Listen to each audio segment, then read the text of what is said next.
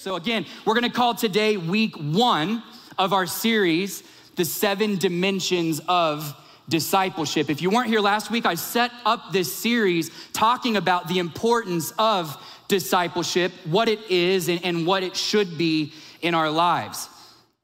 We are called to be disciples and make disciples by Jesus. In Matthew 28:19, the beginning of what is called the Great Commission says this: therefore go and make disciples of all nations. Jesus didn't say, therefore go and make converts, although we believe in evangelism and people getting saved, that's kind of the point, but Jesus goes further and says, don't just go for someone to raise a hand or recite a salvation prayer.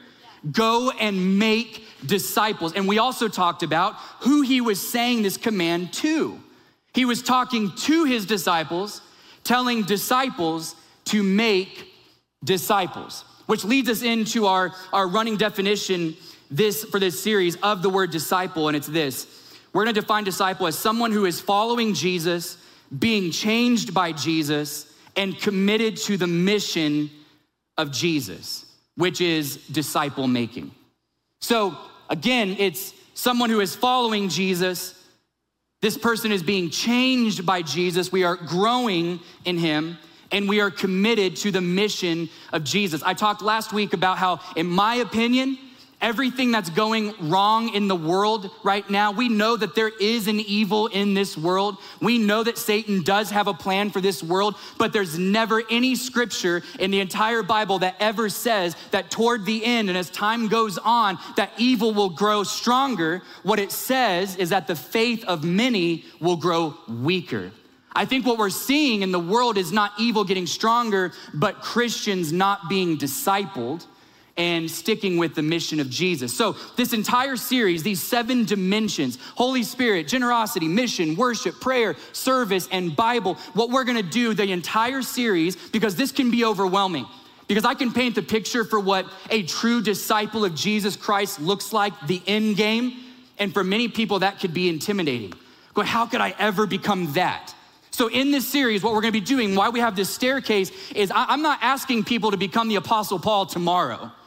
I don't think the Bible commands us to be a perfect disciple tomorrow, but what we're gonna be asking every week in this series, based on every topic we're doing, with that specific topic, can you just take your next step? What's your next step in growth in all of these categories? So we come up to this and where we are now, we're addressing where we are now as a disciple, as a believer, and we're looking at this next step of growth. And here we're looking at it thinking, well, what if I could be that? I think I want to grow. I've never met a Christian ever. I've never had a conversation with a Christian where I said, hey, do you want to grow in your faith? And they go, no. I've never met a Christian that said that. No, I'm good. I'm basically like Jesus, I'm great. No, everyone wants to grow. But very few people do. Why? Because it's all about the next step. Up there can be daunting, but right here is doable. I can do this. And once I'm here, I can do the next step. So what is your next step in growth in discipleship? Today, we're gonna be talking about the topic of worship. And it's actually one of our core values. One of our core values here at the church is we passionately worship. And I've titled my message today, Made to Worship. We were made to worship. I mean, some of us, when I talk about, sometimes people ask me what we're gonna do in heaven, and we're gonna worship.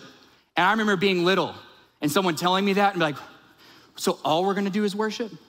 Like, yeah. Like, so can you explain to me what happens in hell again? Because because all I'm picturing is having to stand up for eternity in worship as a little kid. But one of the things I want us to get today is this, and understanding what worship really is. What is it really? Is it what we just did a few minutes ago, singing? Absolutely it's that, and it's so much more. I wanna show you a few quotes from just some more prominent, famous writers talking about worship, writers and theologians. A.W. Tozer, one of my favorite authors ever, said this: we must never rest until everything inside us worships God. We must never rest until everything inside of us worships God. C.S. Lewis said this: It is in the process of being worshiped that God communicates his presence to men. It's in the process of worship that we experience the true presence of God. He also said, the New Testament does not speak of solitary religion. A regular assembly for worship is everywhere in the epistles.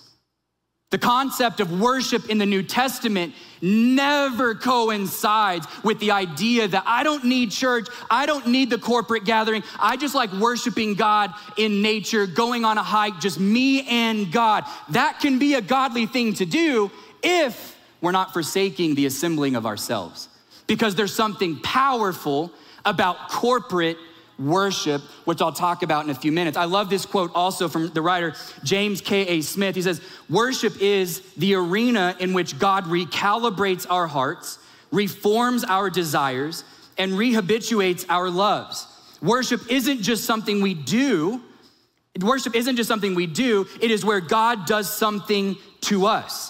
Worship is the heart of discipleship because it is the gymnasium in which God retrains our hearts.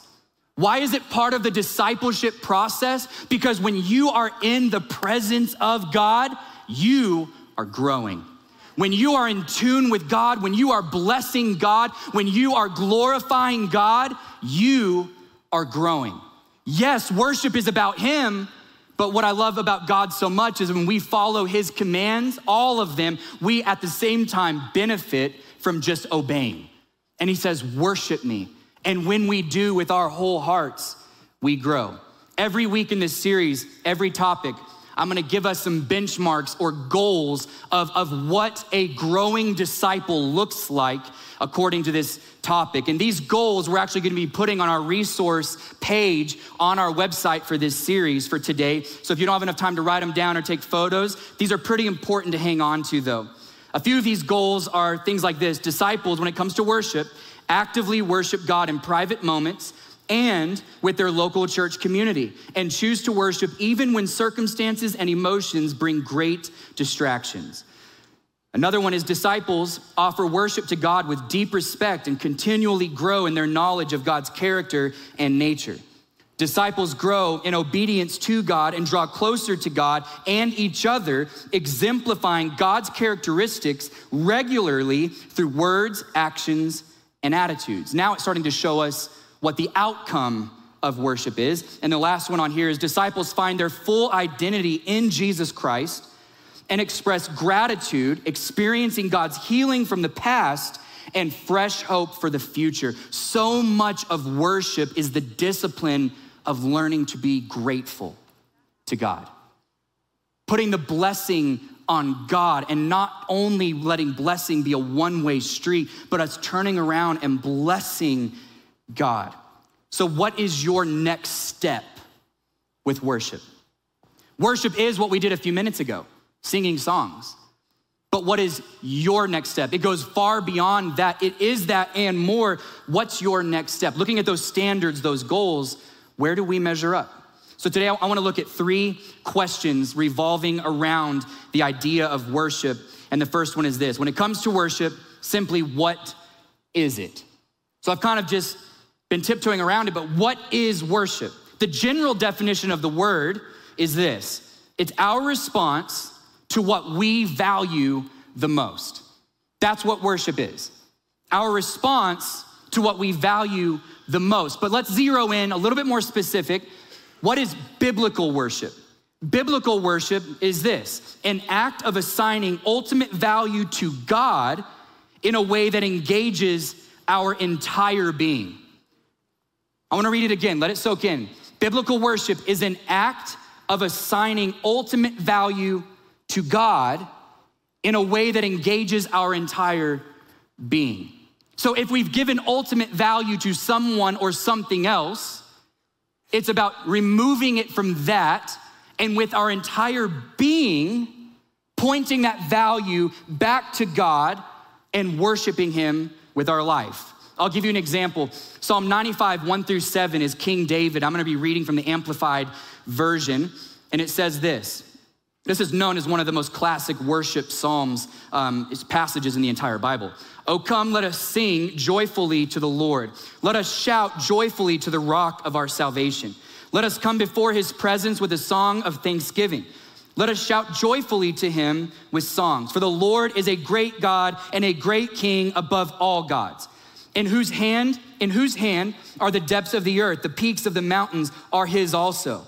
The sea is his, for he made it by his command, and his hands formed the dry land. Oh, come, let us worship and bow down. Let us kneel before the Lord our Maker in reverent praise and prayer. For he is our God, and we are the people of his pasture and the sheep of his hand. Today, if you will listen to his voice. This is a powerful passage on defining what worship is. It's worship with our entire being. David is writing with an entire being mindset. In this passage, he's engaging his entire being using his mind, will, and emotion. He's engaging his entire being. What is our entire being? It's our mind, it's our will, and it's our emotions. How does David use these in scripture? Let's go in order here, starting in verse 1. It shows how David uses his emotion in worship. I mean, he's singing, right? It says, oh, come, let us sing joyfully to the Lord. Let us shout joyfully to the rock of our salvation. We know in other stories in scripture, David was such a wild worshiper that there was a story of him taking his clothes off, coming into the city, worshiping God as the Ark of the Covenant came in. That is a weird story, guys. I mean, it's okay. Sometimes you just read stuff in the Bible and you go, I don't know what I would do if someone did that in church today. That would be pretty awkward, right? But he was an extravagant, emotional worshiper. I think it's astonishing how many churches, how many denominations actually teach and against and look down on emotional worship. There are churches everywhere. You walk in and it looks like during the song time of worship that everyone there would rather be anywhere but there during worship. I mean, the songs are going about how Jesus is awesome and the joy of the Lord, and they're sitting there like, we've been taught we can't raise our hands. We've been taught we can't use emotion because emotion for some reason is uncontrollable and it's bad. I don't see that in scripture. I see worship being a pretty emotional thing. I see worship just like in this passage where there's the joy of the Lord. There are tears sometimes that stream during worship. Sometimes people do dance. There's this outward expression of what's happening on the inside. When you think about music, I mean, music is a massive part of worship all through scripture. That's why we do it every single week in church. From the Old Testament and the New Testament, they gathered and through music and song, they worshiped God, and we do too. And how we worship physically is a part of the growth process of taking the next step. And you go, I don't know about that. I challenge you, try to find one passage in the entire Bible that talks about worship where there isn't a physical demonstration of what's happening on the inside with our spirit before God. It's all about taking what's in here. And David said, I want praise to forever be on my lips. People are playing drums, they're singing, they're shouting, they're lifting their hands. Why? Because music should move us. All music moves us. I mean, you think about it. I was watching this movie the other day, this is the newest King Arthur movie with my daughter and her my oldest daughter and her boyfriend. And it's a great movie, but I work out to the soundtrack of that movie. It's the weirdest thing ever. But we got to this one part and I looked at Avery, I was like, Avery, Jaden, look, this is when I'm doing bench. This like boom, boom, boom, boom, boom, boom, boom. And I'm doing this, and they're laughing at me like, it's the weirdest thing ever. But we all work out to music because if you go to the gym and work out and you forget your headphones, you forget your AirPods, you're walking in going, experience of the gym ruined. Why? Because we are moved by music, but so many people refuse to be moved by it in church. Well, because that's not spiritual, but it's emotional. Which means it's spiritual because God gave us our emotions. The other angle of this that David worships, the second part of his entire being is the will. It says, oh, come, let us worship and bow down. Let us kneel before the Lord our Maker in reverent praise and prayer. Oh, come, let us worship and bow down. What's amazing about worship, this is our moment when we're singing songs or when we're in our car and we're listening to worship music or wherever we are and we're worshiping. This is our opportunity to have a posture in our life of bowing before God in submission to God. I know people today hate that word submission, but it's the best word ever because it means under the mission. I want to live my life under the mission of God. That's what a disciple does. And someone who's in submission to God comes into worship with a certain reverence toward God. We never should take it casually. We can dress casually when we come to church. We can have fun on the stage. We can have lights. We can have these things. But in our spirit, are we taking that time casually? Do we ever engage in meaningful worship outside of church? Or are we losing sight of the reverence of God and also the will of deciding? So many of these steps, what you're gonna hear for the next few weeks, it's not something that God does to you or for you. It's something you just have to decide. It's the will. I'm gonna decide to grow and take the next step. For many people, I've said this before when I've taught on worship, all growing up through high school and college and even early in my ministry years, I was not a hand raiser in church. I wasn't. They would say, lift your hands. And I was like, I don't know. It's just I kind of feel weird about it, Until I married a worshiper. And then she was like, why do you look like you hate your life on the front row? You're supposed to be one of the pastors of the church. And like that kind of stuff. But honestly, it was the most freeing thing when I allowed worship to come out of my spirit and out of the inner part of my body, out of my body, where I'm worshiping with my lips and my hands. Because when I do this physically everywhere in life, when someone does this, it's a sign of surrender and openness. This is a vulnerable sign. That's why police say, raise your hands, right? Because so they can see your hands, but also you're the vulnerable one and they're not. When we raise our hands, what we're saying to God is I am opening myself up, mind, body, and spirit to you. So when someone says lift your hands, it's not like I'm not gonna do what they tell me to do. I'm just gonna go, you know what? I may have forgotten and today I'm gonna take my next step and I'm gonna lift my hands in worship. Well, I'm not a hand lifter. Well, why? Scripture says to do it. Lift your hands, shout for joy.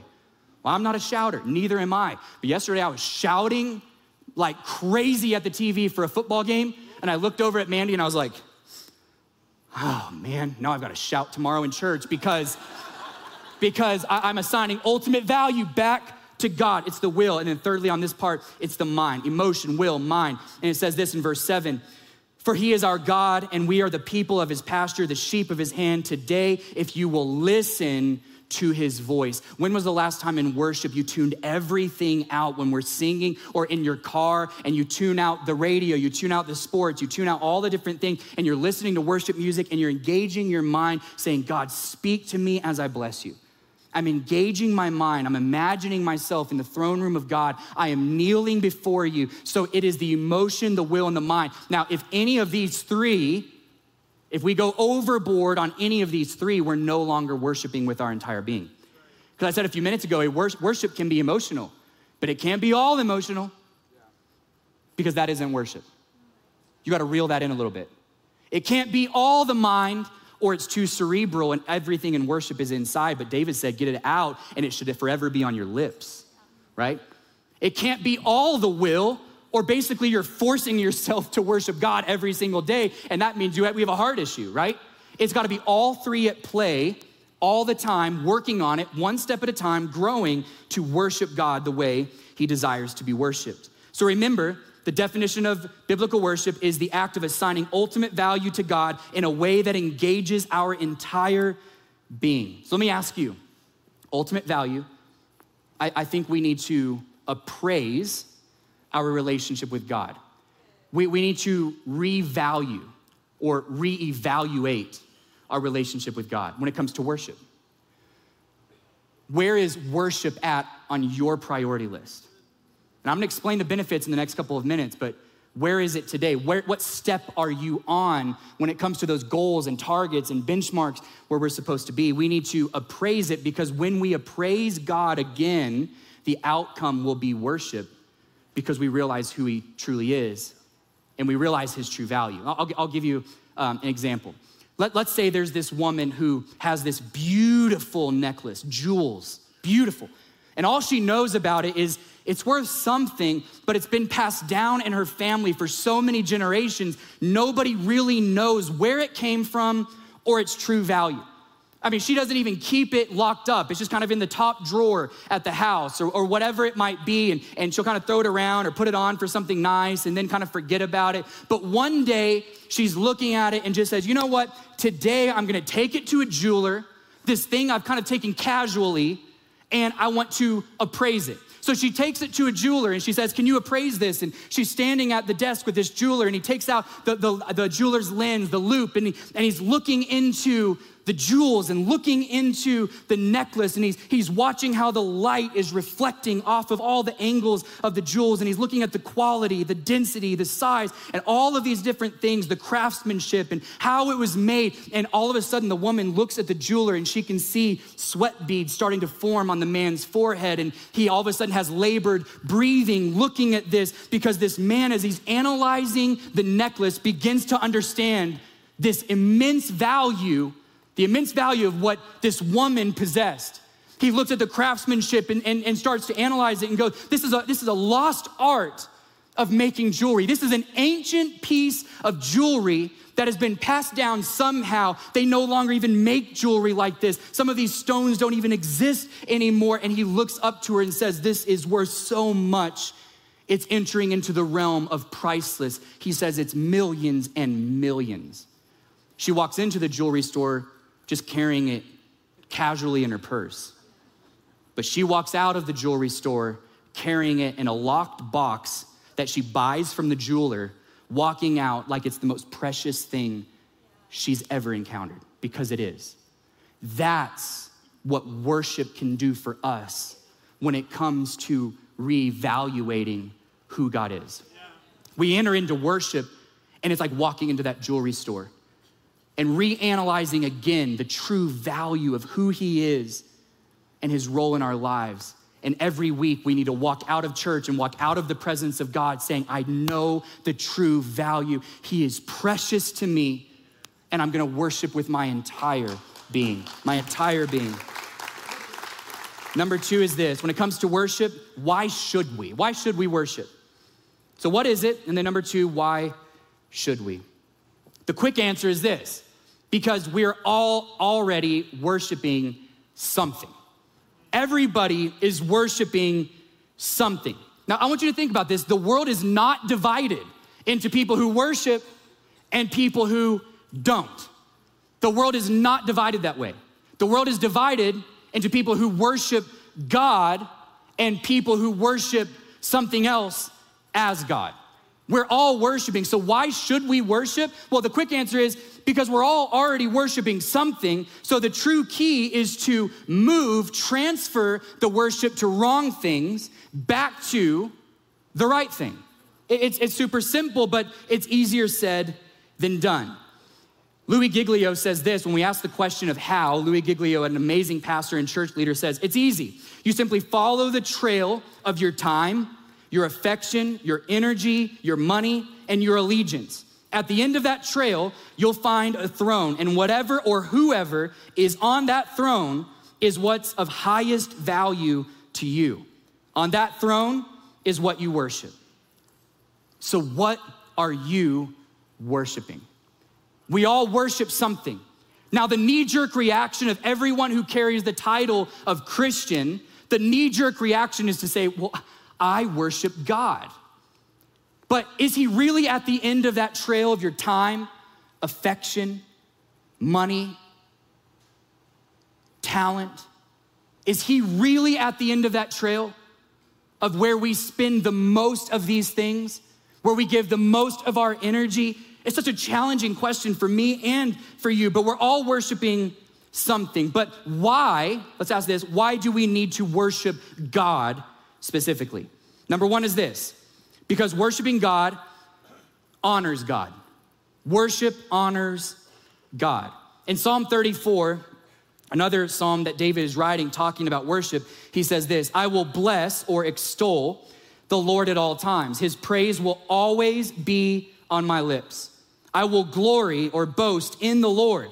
Let the afflicted hear and rejoice. It says, I will bless the Lord at all times. Now, sometimes when we read scripture, you kind of think, well, I'll just skip over. I don't understand what that means. I'm just going to skip over it. I've always kind of wanted to know growing up, how can I bless God?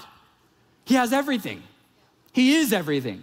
How can I bless God? But so much of this is tied to what the word bless or blessing really means in specific passages. The reason why I left that word extol there is because this word bless means this: I will give honor to, I will revere God, I will point everything back in his direction because I know everything is because of him, everything comes from him, everything is about him, and I'm going to bless him by giving him the reverence, giving him the respect he deserves. One commentator said this: the word bless, especially in the Old Testament in these Psalms, the closest thing we would know of this today is like a military salute.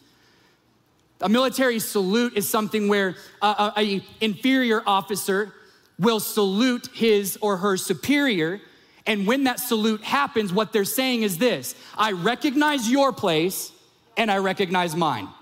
I respect your office, but I recognize also my place is below you.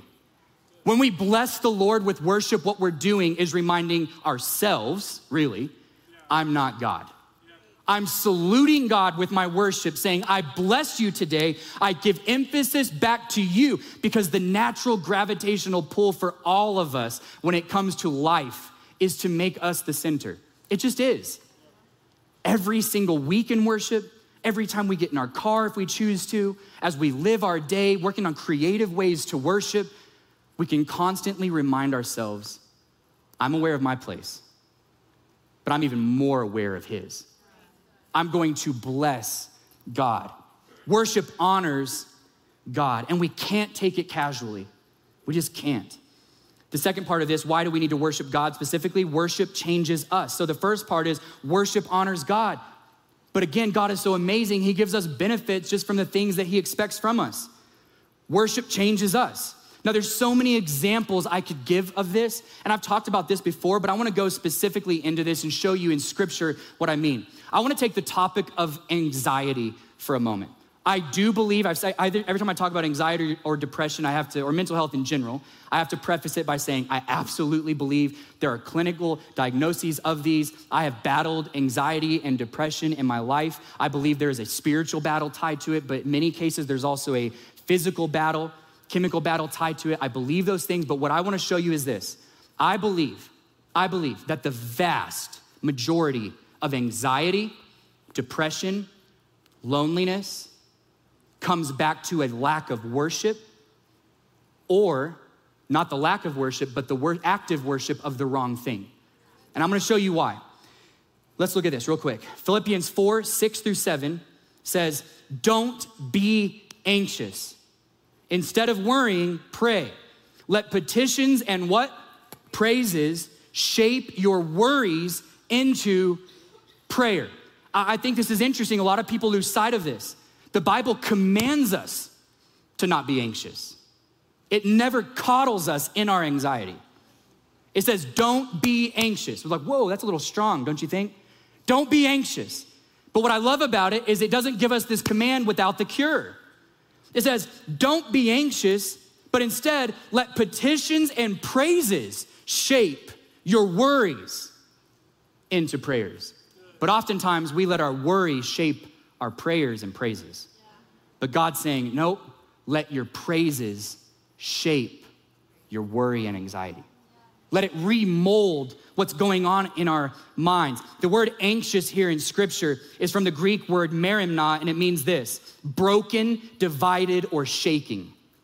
So what the Apostle Paul is saying is, don't be broken, don't be divided, don't be shaken or shaking.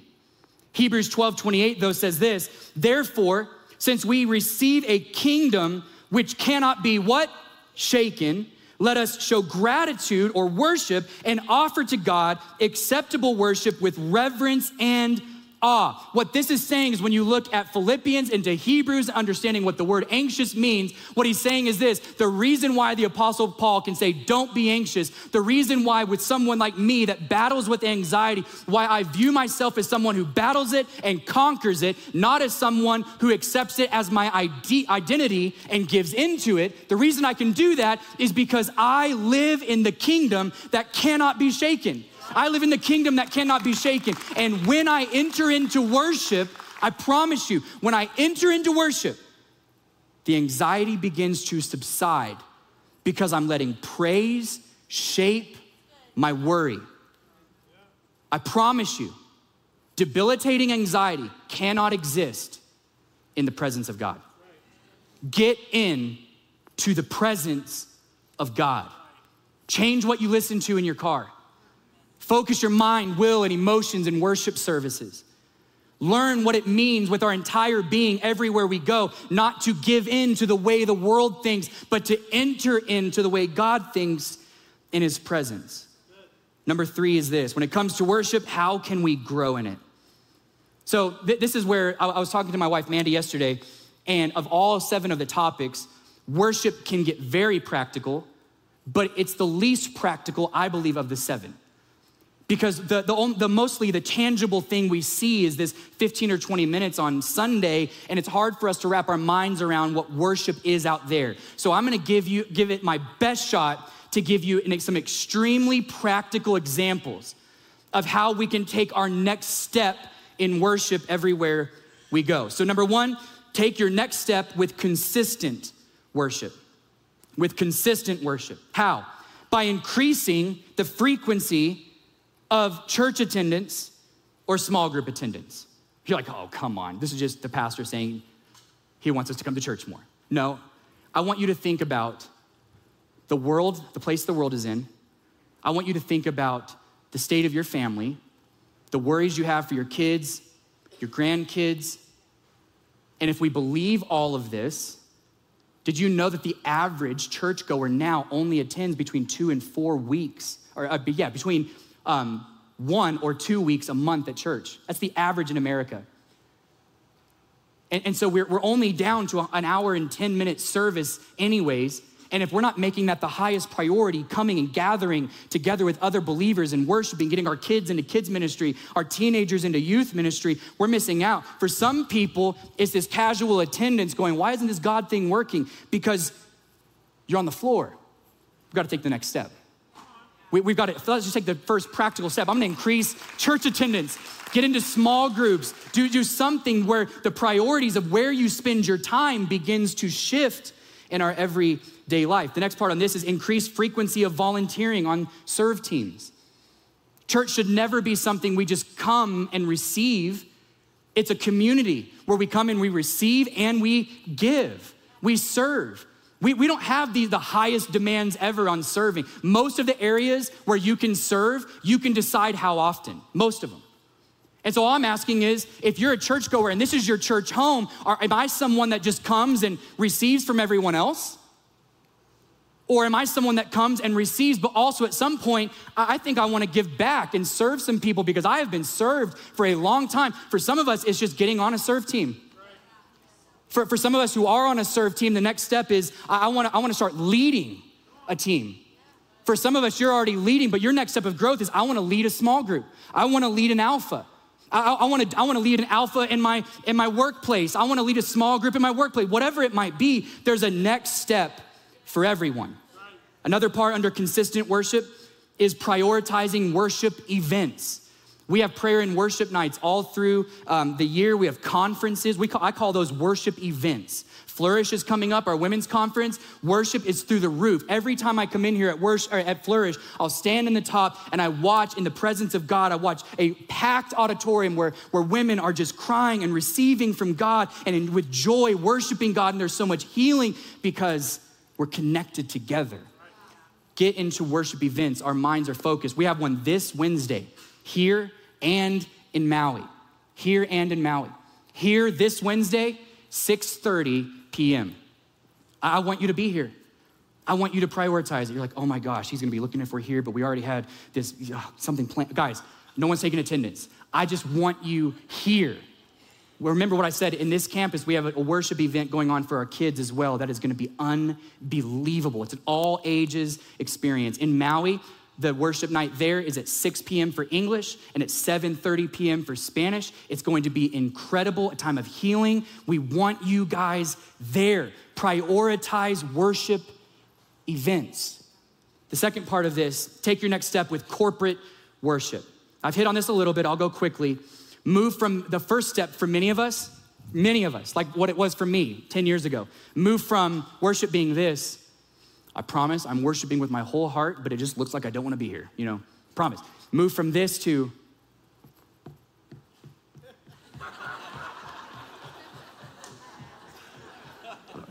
I'm making stuff up. Move from that to this, or then from here, and then, the first level of hand raising is kind of like, I don't really want my wife to know yet I'm raising my hands, because I'm just gonna do this. Like, when the worship leader says, raise your hand, you're like, I see, whatever it is. But in all seriousness though, there's just something about letting what's on the inside come out. Let it come out. Move from internal worship to external worship. The next part of this, I'm preaching to the choir on this one, try to learn the lyrics to some of these songs. Guys, I promise you, I'm such a hypocrite with this, but because I'm trying. But I mean, if I don't know the words, I'm on the, sitting on the front, because when I close my eyes, I just go for it. I'm just like, blah, blah, blah. I'll sing worship songs around the house, and Mandy will come in and go, Dustin, that is not even close to what the song is. Not even close. But I'm trying. I want the words, not just how I feel. That's important how I feel, but I also want the truth, the scriptural truth in those songs to sink into my heart and change me. Another part of corporate worship is spiritually prepare for Sunday worship. I have here, I want to say it like this. We say this to our staff. Sunday starts on Saturday night. I'm looking where our staff is on Saturday night. I'm just looking. I mean, nothing happens. I'm not firing anybody because they're out on Saturday night, but I'm just looking. Because if they're gonna be out until 1 a.m. on a Saturday night and come in here dragging and not leaders on Sunday morning, we've got a problem. Because I believe if this is a priority, we need to start prioritizing it at 5 p.m. on Saturday. Because if I'm coming in here hungover from something Saturday night, I'm like, I don't know what's wrong with me. I can't even focus on God this morning. Well, you were getting wasted last night. Try to not do that, right? Okay, so I think prioritizing this means prioritizing and preparing as we come in. Next part. Is it okay if we just have a little bit of fun like that? The next part, make sure our kids are involved as much as they can be. Gosh, get your kids involved in every aspect as often as they can. At youth on Tuesday nights, coming on Sunday mornings. Don't be the parent that says my teenager they just won't come. They're your teenager. Get them here. Oh, they're gonna hate it even more if I make them come. Yes, until that one day where the Holy Spirit snags their hearts and says, today's the day. Number 3, how do we do it? Take your next step with creative worship. Creative worship. Consider how you start the day. How you start the day is everything when it comes to our relationship with God, for me, practically speaking. If I'm getting up in the morning and I'm like, this is gonna be the worst day ever, it will. If I'm getting up in the morning and I'm not prioritizing God in the morning, every single morning, the very first thing I have to listen to, or it just messes up my day, I've got to listen to worship music. I have a tendency to leave the radio on in the car where I'm listening to the news and all these different things. And if the first thing I'm listening to is Fox News or CNN, when I get in the car, I'm messed up. If the first thing I'm listening to is some version of secular music, I'm messed up. For me, I'm speaking for me. Everything for me is how I start my day. I'm in the presence of God. I've got to be praying. I don't necessarily have to do an hour or even 30 minutes, but I've got to recalibrate my heart and set the tone for the day and say, today is the Lord's day. Today's the Lord's day. Another part of this one is we need to reconnect with God in transition moments throughout your day. One of my friends came in and spoke to our staff this week. He works in the healthcare system. And he was coming and speaking to our staff about how he balances being a believer in the secular world. And he said, there's so many things I can't say in places. but I can be who God's called me to be. And I can prepare my heart and ask God to help me with how I respond to people in meetings, giving me wisdom. He said there's these moments, these transition moments before meetings and after meetings, important meetings when we're in the group meetings and discussing how to interpret things for work and all these different things. And he says, I've got to go in, get alone with God and say, God, every meeting, don't let it just be me. Guide me, shape me, help me be in this meeting what I cannot say in this meeting. Transition moments. I mentioned this a minute ago, but these disciplines, creatively, we got to get creative with how we worship. Listen to worship music in your car. What if you're like, I don't even know I don't like Christian radio. Honestly, I don't either. I don't like Christian radio stations, but I love worship music. I don't like a lot of like Christian pop. I like some of it, don't judge me. But I love worship music. And if you need examples of that, email the church. We'll give you tons of resources on that. Look up those songs we're singing every Sunday morning. Get them in your heart. Your kids going to school, they're like, I don't want to listen to worship music. You're like, I don't care. Mandy listens to worship music every single day when she's taking the kids to school, and it's in them. Our 14-year-old son, Asher, walks around our house singing worship music at the top of his lungs. It would not happen without these small disciplines. We need to express gratitude for the job you have, for the school you have. I hate my job. Well, it's better than not having one. Express gratitude. Gratitude is the anthem of worship. Also, begin to consider why God has you where you are right now. Like right now, yeah, here, but I'm talking about in life. Why does God have you where you are? At work, at school? Start asking why. Why am I working next to this person? Why am I sitting next to this person in class? Why do I walk by this person every day? Why is this person at the coffee shop every time I go? Why is it the same barista every time I drop by? Why? I'll tell you why, because God is crossing your paths with that person to be on mission with God in alignment with being an entire being worshiper. Mind, will, and emotion. I was thinking about this, and when it comes to us being a skilled worshiper, it's kind of like being a skilled sailor. Someone said this, I love it. A sailor can't create the wind, but they are ready for the wind and know what to do when it comes. Being a skilled worshiper, I can't create the presence of God.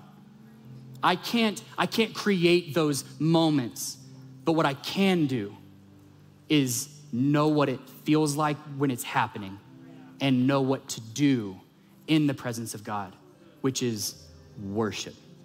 I can't control it, but I can enter into it and I can bless God by reminding myself of his place and reminding myself of mine. So what's your next step? Where are you today and where do you need to be? For many of you today, your next step could be, I'm not a disciple yet. I'm not a growing disciple because I've been away from God and I need to give my life to Christ today. Maybe that's your first step. For many of us, doesn't matter who you are, how long you've been a Christian, everyone has a next step. In all 7 of these dimensions, what is yours? What's yours here? What is your next step in Maui? Everyone has a next step when it comes to discipleship. What's yours? I don't want you to forget, here and in Maui, you guys received a devotional. This will help you on the way in. If you didn't, get it on the way out. This is something, it's 50 days long, starts tomorrow. If we are dedicated to things like these are these practical, creative ways to worship where we can learn new habits in our lives, recalibrate every single day. Our kids have resources that they'll be leaving kids ministry with today, and you guys jump into this stuff with your family and watch what God will do. I wanna pray with you today, and if you are in the room today and your next step is to receive Christ as your Savior, I'm gonna pray. I'm not even gonna have you raise your hands today or anything like that, but as I pray, I want you to make this prayer your own and receive Christ right where you're sitting today. What he did on the cross for you. Receive that. Make this prayer your own today, and let's all take our next step in worship. Father, we thank you so much for this moment, this time we have together with you today. Let the word of God sink into our hearts, change us, mold us, renew us. Let us all grow and become skilled worshipers, as we grow and become disciples who make disciples. Jesus, everyone who today has this posture of receiving you as their Lord and Savior, I just pray right now we acknowledge that we've sinned and fallen short of the glory of God. But you came, you went to the cross, you died for us, took our place, and all we have to do is call on your name and know you are alive and not dead. You want relationship with us, and we are calling on your name to be our Lord and Savior today. Come into our lives, forgive us, change us, renew us. And in Jesus' name we pray. And everyone said, amen, amen, amen.